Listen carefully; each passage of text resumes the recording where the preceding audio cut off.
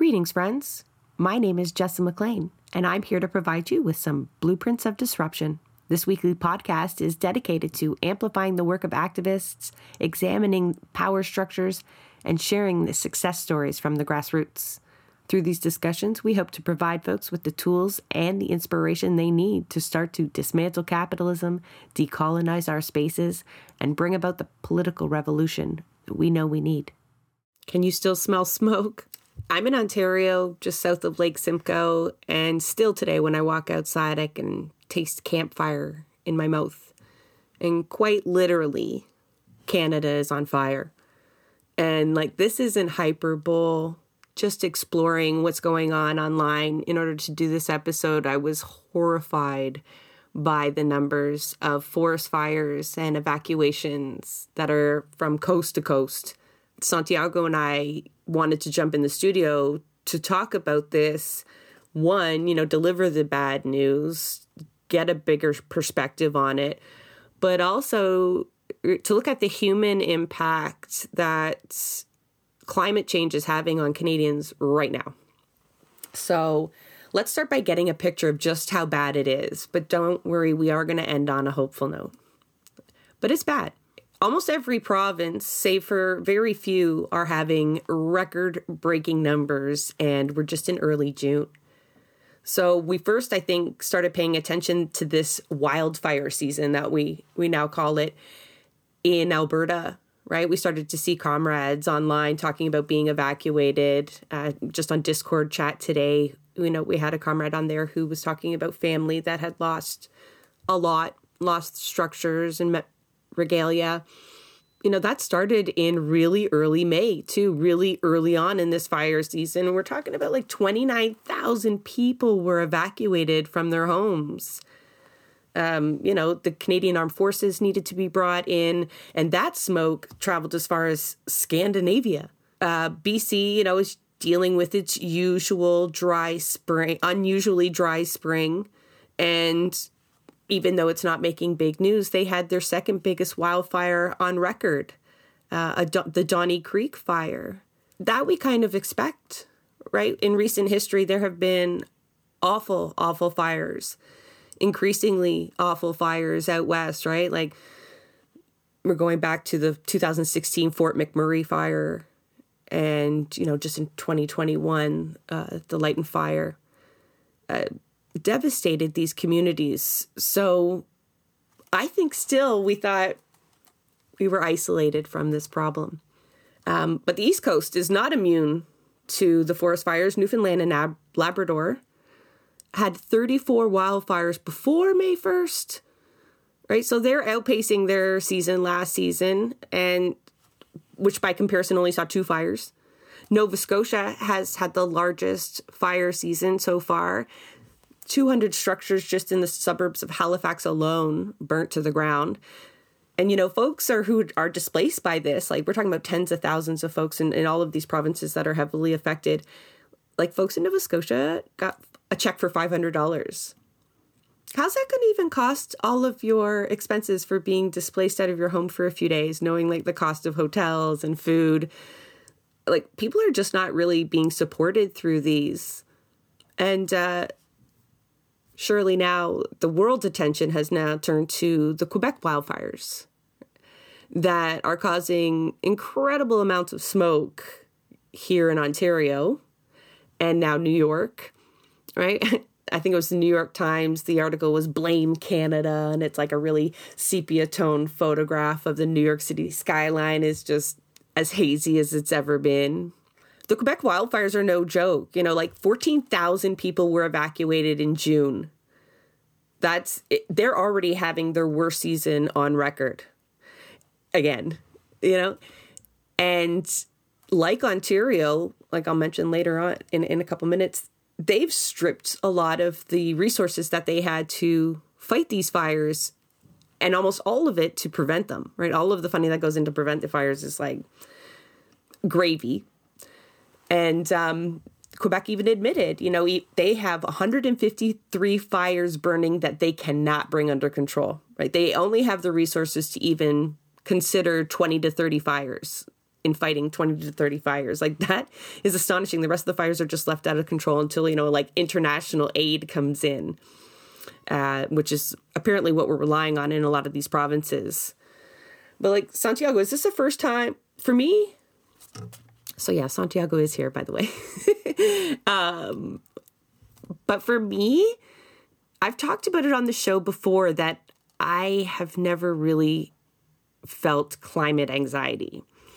I understand the urgency. I buy into the science.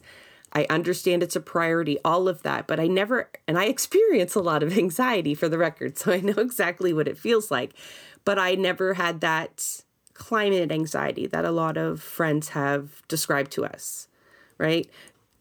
I think that is not solely for a younger generation, but either way, it didn't impact me until now. And it's one of those, not until it really affects you do you fully grasp, the urgency or the importance of something. But, choking on smoke for 4 days, I think will do that to you. Are you hopeful other people are getting a little bit of a wake-up call? I mean, I really, really hope so. Right now, we know like the Golden Horseshoe, which has been affected by this, is the largest concentration of people in Canada, and for the most part, never have had to deal with any particularly large climate emergencies. It's relatively tame here, and suddenly seeing the city covered in smoke, spending a few minutes outside and you start coughing, having a hard time breathing, short of breath, that's not something anyone here has ever experienced before in this context. And then also New York City, right? I mean, we're talking about 2 out of 4 of the largest cities in North America, right?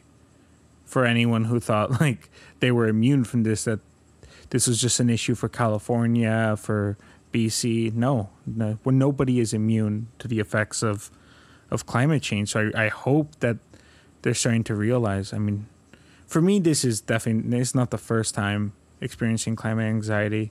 It's been like what I'm experiencing. I think I would actually call more climate frustration, because for me, like, I remember when I was in grade 1, I think I talk about something like I've tried to pinpoint like my radicalization. I think my radicalization began with learning about the effects of climate change. And I remember that was something I used to care so much about that in elementary school.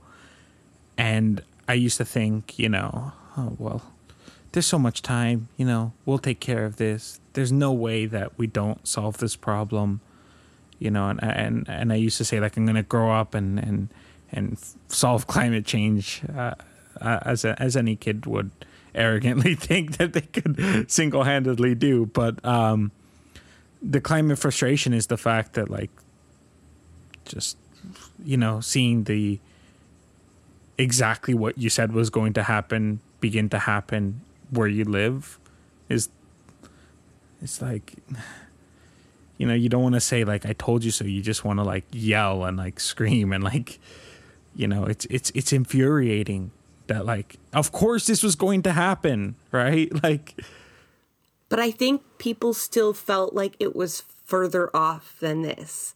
It's often spoken about, like, the next generation, what will they have to look forward to? But I mean, that generation is now here. They're staying inside for recess because there's too much smoke outside, because the air quality levels are the worst they've ever been in history. And yeah, when you talk about how, like, the size of the population that in the past few days has intimately experienced the smoke. Now, will they all attribute it to climate change? No, we know that not even our premier here in Ontario wants to attribute it to climate change, right? He's just blaming campers and asking them to please avoid, lighting fires while they go camping. But I think a lot of people will make that connection, right? Like, But I don't know, when, of course, online isn't the best gauge, right? When you go on and post about this, the response is it's arson, it's human activity, it's just that the vegetation is dry. And, you're like, not even now, you're still not making the connection. Like, you're not bothering to actually read into it. And it's particularly frustrating in this part of the world. Like, I could understand somebody who lived in an area of the world with less seasons, maybe being a bit more hesitant. Not even. I still don't understand it. But, like, I remember seeing slowly over the course of time how, it snows later and later in the year. We get less and less snow. Like, I used to remember seeing snow sometimes in October.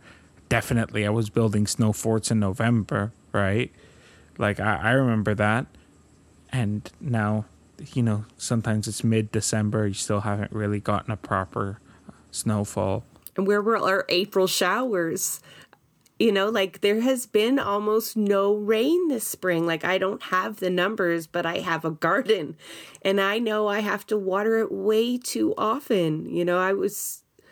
The people in Alberta were calling for rain. Quebec has had very little rain. Same with BC. It's been like a record dry season. And folks need to understand, like, that's the trend. Every year we keep breaking precipitation records in the wrong direction. And then, wondering why our wildfires are out of control. And, the way we manage the land is just atrocious as well. Like, it doesn't take into account that these things can happen. And it's not just us either. Like, I know we're talking about Canadian wildfires, but, like, I know that there's been wildfires all over Europe in the last few years. I remember I was in Portugal in 2018, and they were talking about the wildfires back then. And Australia's been dealing with their wildfires in the past year. This is the entire world is catching fire. Like, the world is literally on fire. That was like a metaphor and a joke, haha, before, but, like, the world has literally been on fire for a few years now. It's literally how we picture the apocalypse, the orange smoke and fires burning everywhere. And it's scary.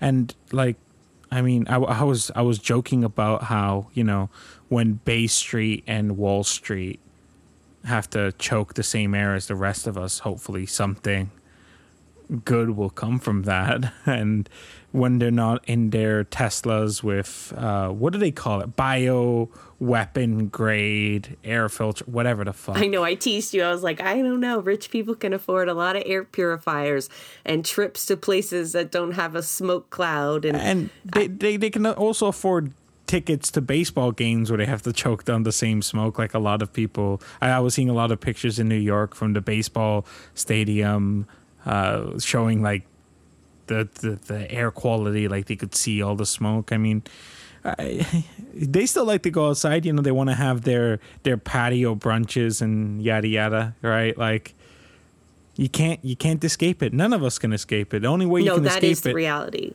Only way to escape it is if you live in, like, that futuristic city that Saudi Arabia wants to build. Like the one that's like a big line that's like few stories high and it's enclosed. Like, maybe like if you're in Dubai you can escape it, but no, like here you want to go, like, you want to spend time outside, you got to choke on the same air as the rest of us. And really, like, at what point do they start realizing, hey, this is not worth it? It's not worth it. Like, I was so angered by the idea or the prospect that this might be a normal occurrence for us.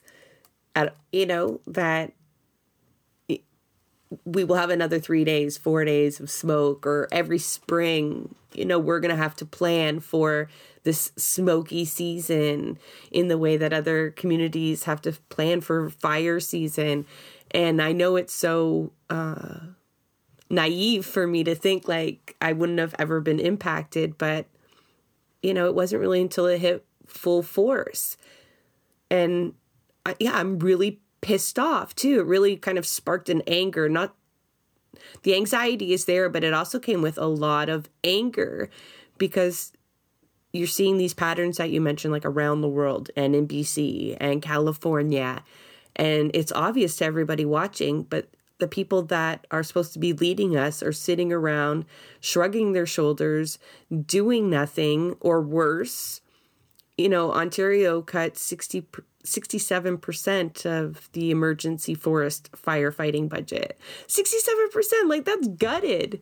The whole Ministry of Natural Resources and Forestry budget was just absolutely gutted by the Conservatives, who then turn around and the only thing they have to say is like, hey, campers, even the air quality. The only people that were providing any information on what to do with this air quality was really like the news and a few of your local health authorities. What do we call them? We don't call them that. Anyway, yeah, the public health authorities, like the same local authorities that Ford poo-poos when it comes to reactions. We're the only people providing any information. That we should wear a mask or people with asthma shouldn't go. There was really no guidance on how to react. Like, I fear for any mass evacuations happening in Ontario when they can't even figure out what to tell us when the air is just filled with smoke. Like, I really would have no idea what to do or where to go in that condition. And I have no faith that our authorities even give a shit watching them see BC and see all of this and be like, yeah, even their own budget. They're like, no, we're going to cut that in half. Like as though forest fires are just going to half themselves, even though you're doing nothing about climate justice or land management. It's ridiculous. Even JP Hornick, like our favorite Labour leader in Ontario, well, mine, they reported to the CBC that last year in Ontario, when we're talking about forest fires, we were short 23 crews, and this year we're short 50 crews.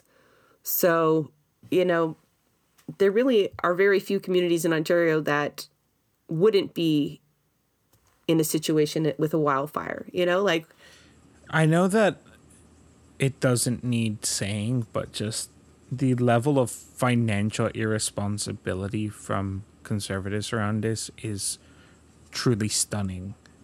I mean, it takes a certain audacity here because the cost that and the damages in everything that is going to be needed to be addressed by not planning for this, by not preparing for this, by continuing to invest in fossil fuels, it's going to cost so much. One thing I think about a lot is just because it's a personal anecdote is my stepmom. She has a relative who lives in California who a few years ago, their entire neighborhood burnt down, right? And they only recently got the replacement built. But just thinking about first of all, the trauma that your entire neighborhood is everything all the places you go, everywhere you spend time wiped off the map. And then also, there's the personal trauma of that, but then there's also just how much does it cost to build an entirely new neighborhood to replace that?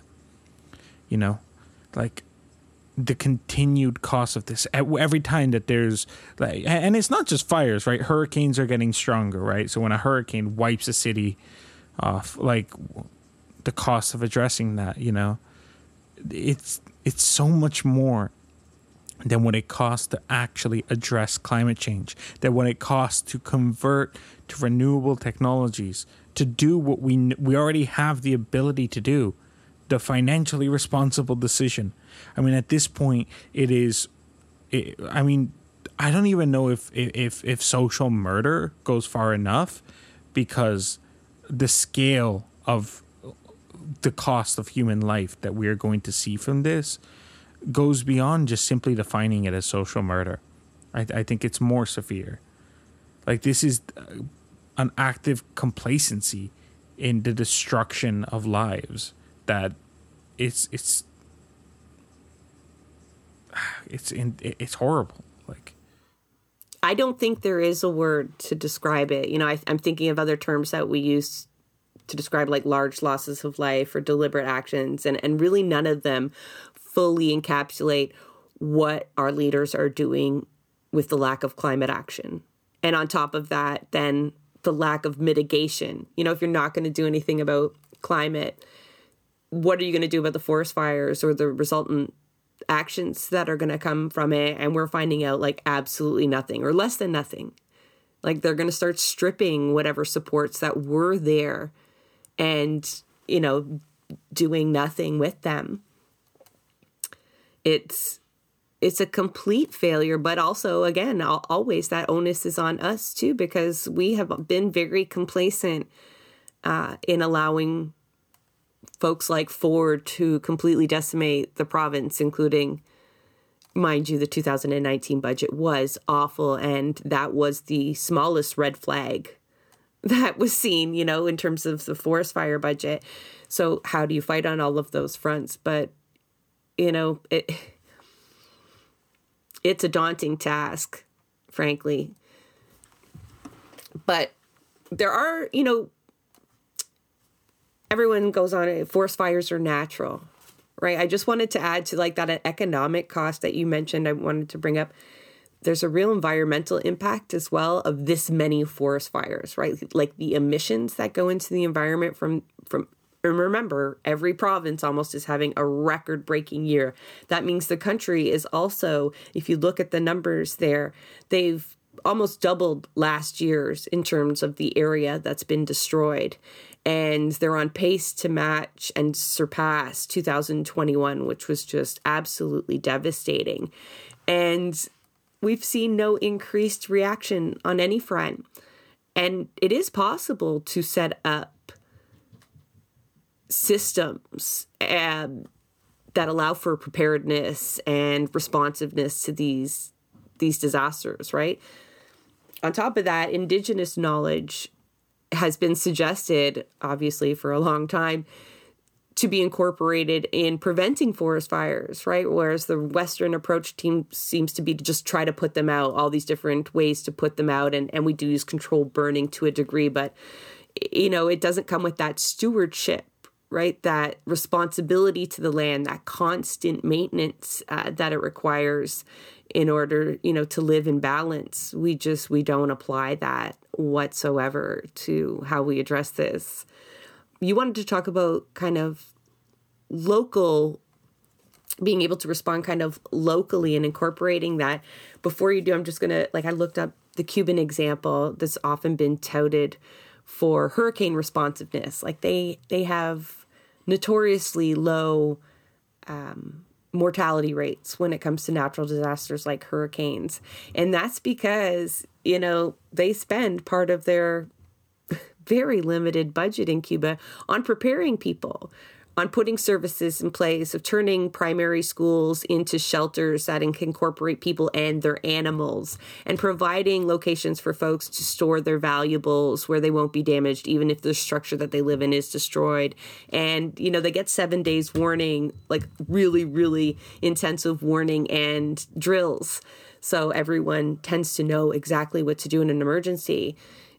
Even with, you can imagine how stringent the budget is in Cuba and their need to prioritize different things, but surely preventing the loss of life is one that should be prioritized over, you know, another $13 billion for the LNG pipeline or for the Trans Mountain pipeline, you know, really skewed priorities. But, you know, we saw a lot of people weren't getting the supports that they needed, right? They didn't have anywhere to evacuate to. They couldn't access the funds that were supposed to be accessible to them. Much of what's only offered in Canada is really monetary. You know, you might get a check from Red Cross that's been matched by the federal government, and maybe a shelter is set up in the town next to you, but that's really it in terms of supports. You know, I feel like we can do better there. Yeah, no, I mean, there's so much more that needs to be done in terms of supporting people. And I think the reality that we kind of had to start wrapping our heads around is the fact that, you know, fighting climate change is absolutely a priority, but we need to start planning around how we are going to help people through the very real consequences of climate change that we are going to be seeing more and more. Right, it's too late to prevent that, and we are going to see more and more catastrophes, and now we have to do what we can to help people through that. And the reality is that there's government response is not enough. It will never be enough. They can try, but it will not be enough. And we need to take this as an opportunity to organize our communities to be able to respond and to support each other through this. Because at the end of the day, that's more effective than any government response as well. Anything that would come from the government has to be working with the community. And we need to start thinking about that, because how many people have seriously thought and put a plan in place for any catastrophe? Like, you know, that's something I remember when I was a kid that used to get talked about a bit more, you know, having like enough fresh water and, you know, stuff like that. But the reality is that for most of us, like, I haven't heard anything about that since my childhood. I certainly don't think about it. Most people don't think about it. It's not something a lot of us are ready for. And we need to prepare not just ourselves, but prepare to help others. And because, like, we saw what happened in Alberta, right? Like, people were left very confused, very stranded. I know a lot of people who couldn't get access to the funds that they were providing for relief. There was all kinds of issues there. And it's not okay. It's not enough to just, like, see this and say, this is wrong, do better. Like, I think we really have to kind of do it ourselves a little bit, because that's just... This government who caused this, the same people who caused this, don't give a fuck about helping the people who are now suffering the consequence. You know, they're not going to care about that. See, here's where I start to get, like, you saw my face kind of screw up a little bit, because, like, it's that catch-22. And yes, of course, we always need mutual aid, but, like, setting up systems to respond to this, like, that is what our government is for. We know it is possible for governments to fund it and structure it and still really closely incorporate the local, right? I read a couple examples of folks genuinely incorporating that indigenous knowledge that we were talking about earlier. That doesn't just help in preventing forest fires, but also, you know, learning how fire behaves on the landscape, planning access and escape routes. Real kind of the needs of every particular community will be different. So the need to incorporate that on that local level, or fund local agencies like health agencies, but then empower them. I think the model that we use is we hardly fund them, and then we strip them of most of their autonomy. And they have, you know, for an example, in Ontario, these local health agencies having to use their resources to explain, you know, what to do when there's smoke in your air, rather than actually responding to folks that might need help.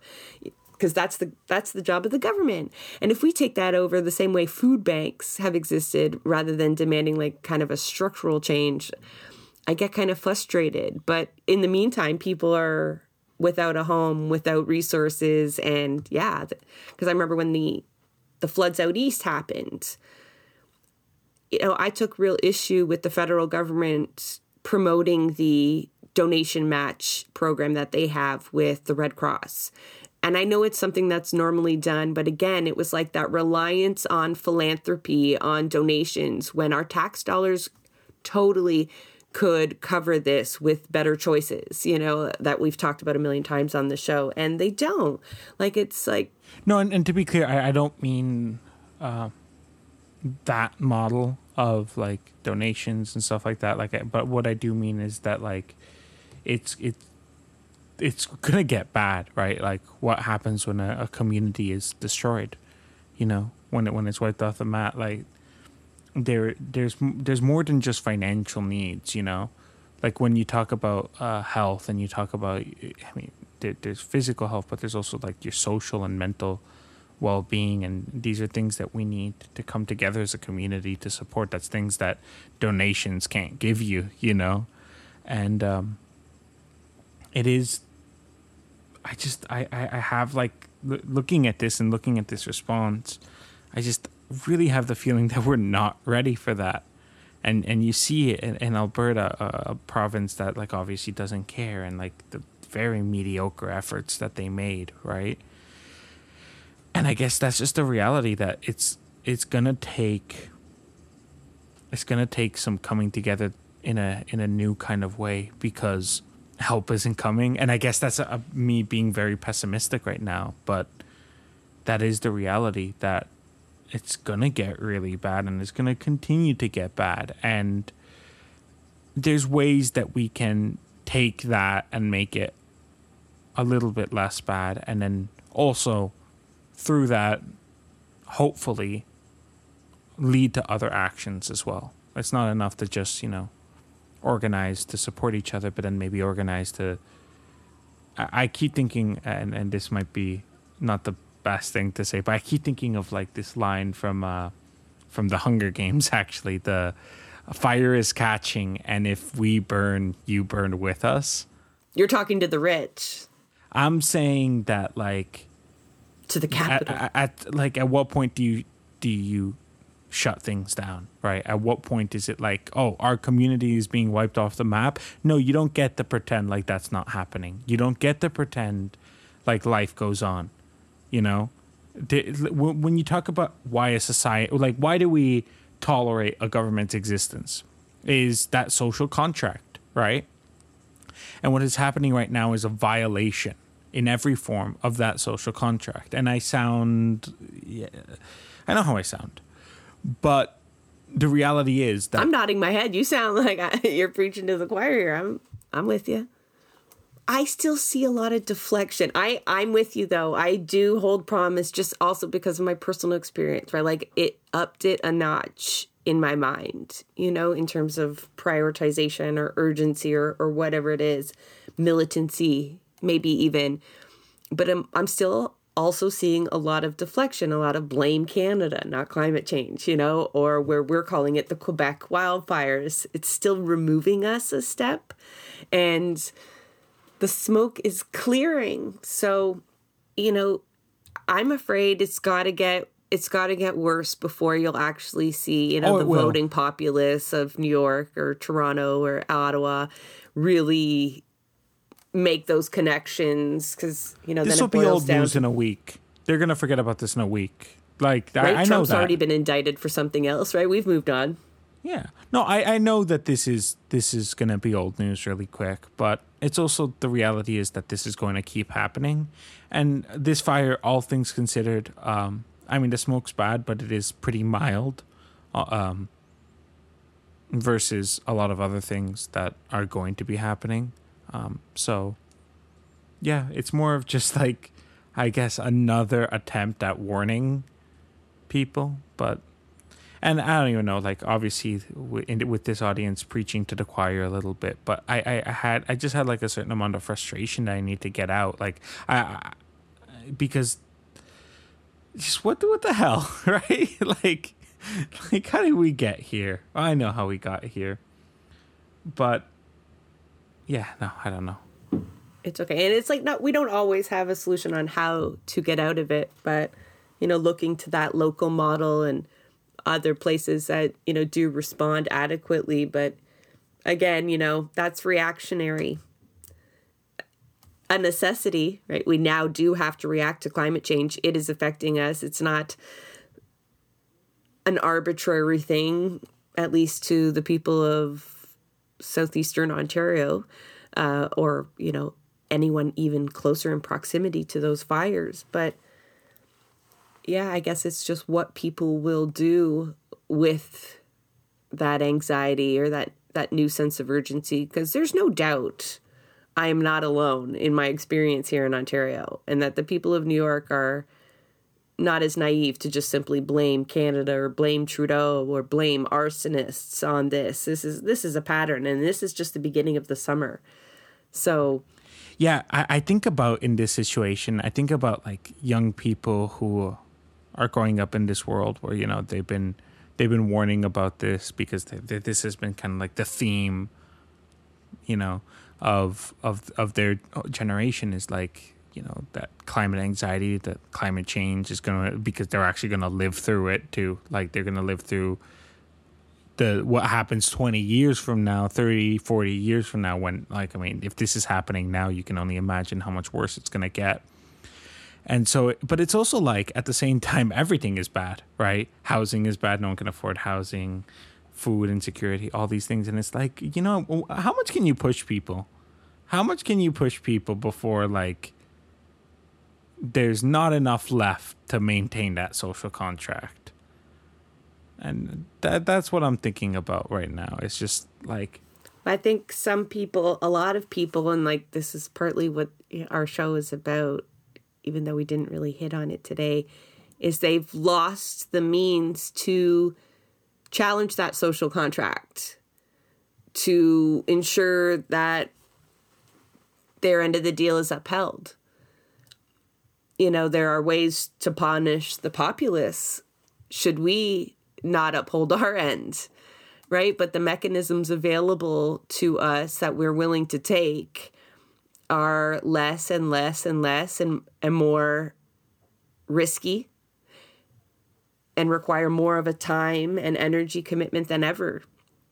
And so, yeah, you better hope that this smoke has stirred this little extra bit of energy, at least in folks who weren't engaged in climate activism already. I would like to see an uptick in some of those memberships, in some of the organizations that are actively trying, like our last guest, like TTC riders and all the different avenues folks have to fight climate change. But there's no denying that the human impact is already here, and we've got to search for solutions on how to support folks, because we didn't mention it, but as with almost all other issues, it will hit marginalized people more economically. Like they talk about it on a global scale, how like the global south will experience it disproportionately, and they are already disproportionately more have less economic power, than the northern hemisphere, and how that allows us to kind of absolve ourselves of really acting right now, because it's not going to affect us right away. But that's getting harder and harder to sell at this point. And yeah, like it's folks that don't have air filters at home who need to keep the window open because it's hot as hell in their apartments on the 22nd floor. And it's workers who have to work outside in these conditions regardless. You think about like agriculture, like all the migrant agriculture workers who are, they don't have the opportunity to stay safe from this. And, going outside for like 30 minutes felt like shit. I can't imagine what having to work, do hard labor outside all day, how that must feel. That must feel awful. And I heard so few birds this morning. That's usually what wakes me up.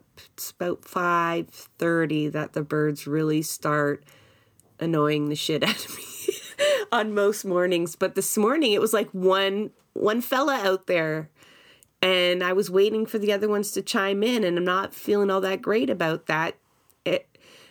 That caused a whole level of anxiety that I couldn't imagine. Like we talk about workers not being able to get in, like animals cannot escape this. Not in any meaningful way. And the environmental impact of all of these fires is even yet to be told, right? These are record levels. So I hope folks get a new sense of urgency around this and, put the pressures where they need to be. And the reality is we need to step up in Ontario, because in terms of climate activism, we talk about how there's a lot of it going on here. When people look for where to get involved, there's not a lot of places to turn. There really needs to be a lot more happening here, and hopefully, you see BC how much more climate activism there is in BC, right? I feel like they're looking at us going, you guys are like 10 years behind on this climate anxiety, like living through the heat dome and watching the fires that have been raging there for the past, I think, gave them a spur that we've not had. Not to mention, they have higher industries that are contributing to climate change over there. But, we certainly have to get our asses in gear. I think I'll give a shout out to the guardians of the Greenbelt here who are doing everything they can to, help protect the forests that we do have from development. But I think also if people really want to like have someone to blame specifically, like me being here in Toronto, like I want to see people go down to Bay Street and just make some noise, point some fingers. Same thing with Wall Street, in New York. All the New Yorkers who are dealing with that, like your problem is right there. I could walk to Bay Street right now. Like I think we're not holding. Like we need to start like actively making the lives of the people responsible uncomfortable. There shouldn't be time that goes by where they're allowed to go on and keep, making those investments and keep destroying the planet and acting like everything's fine. Like there needs to be, we need like a shut down Bay Street movement right now, like, and I know like Occupy Wall Street was in the end not too much changed. So we need to learn from also like the mistakes of that. But I was just thinking about how France is in month, I don't even know what number, month 3, 4, however long they've been protesting, right? That's the energy we need right now, right? Like, I really hope people will at some point realize that there's no asking nicely, there's no hoping that things will change. We keep hoping that, when things get bad enough, they'll see how bad it is and then they'll do something and they'll make some machines to absorb all the carbon and everything will be fine. Like, no, that's not going to happen. And I know like that's just, I keep ranting about this all episode and it's just my anger really coming through at this because I am so fed up with this, and that's really just where I'm at right now is I'm just completely fed up. But I really like we need to get out there. We need to start shutting things down because how much longer do we want to wait? Like, do we want to wait until the fires aren't in rural Quebec and suddenly it's not 14,000 people, but hundreds of thousands of people being displaced? Is that enough? Like, is there like a number of human people displaced that's enough? Is there like a number of communities burning down that's enough? Like, do we need to go through a month in smoke? Do we have to block out the sun? Do we have to bring a whole new ice age? Like, what does it take? Like what point do we say, like, no, actually, you don't get to keep doing business as usual. You have violated our agreement, and we're going to stop you. You don't get to keep doing this. Like, at some point, that needs to happen. And I don't want to wait for a single more person to be affected by this before we do that. And there's a certain, I also acknowledge there's a certain amount of like privilege within the sense that like what, like, yeah, like not so much privilege isn't the right word, but like the fact that, yeah, it's real for me right now because, you see the smoke, you smell the smoke. And I know that like people all over the world have been living this reality for a while now.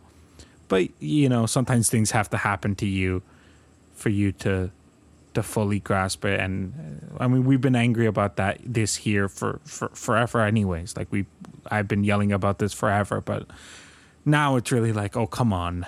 Oh, come on now. Anyways, that's my spiel. I think the models that you're suggesting, that we didn't quite hash out here, but the local models of mutual aid and connectiveness that we talk about a lot, like to almost address every issue we've ever talked about on the show, right? That Black Panther model, there's all kinds of examples you can go to. If those were in a robust state, right, and that working class consciousness was heightened, through these activities, then I think we'd be in a better position to hold the people accountable, to shut down Bay Street with tact, and purpose and be successful. So not only do those networks hold the key to making sure as few people as possible suffer from wildfires, which would exist without climate change. It's still something, you'd have to prepare for and react to. But creating networks in a different way, in the way that we suggest that, that work in other places, I think would open more doors in terms of solving more problems too. So we will keep trying to talk about that and give folks a little more guidance on that. That is a wrap on another episode of Blueprints of Disruption. Thank you for joining us. Also, a very big thank you to the producer of our show, Santiago, Helou, Quintero. Blueprints of Disruption is an independent production operated cooperatively. You can follow us on Twitter at BP of Disruption. If you'd like to help us continue disrupting the status quo, please share our content, and if you have the means, consider becoming a patron. Not only does our support come from the progressive community, so does our content. So reach out to us and let us know what or who we should be amplifying. So until next time, keep disrupting.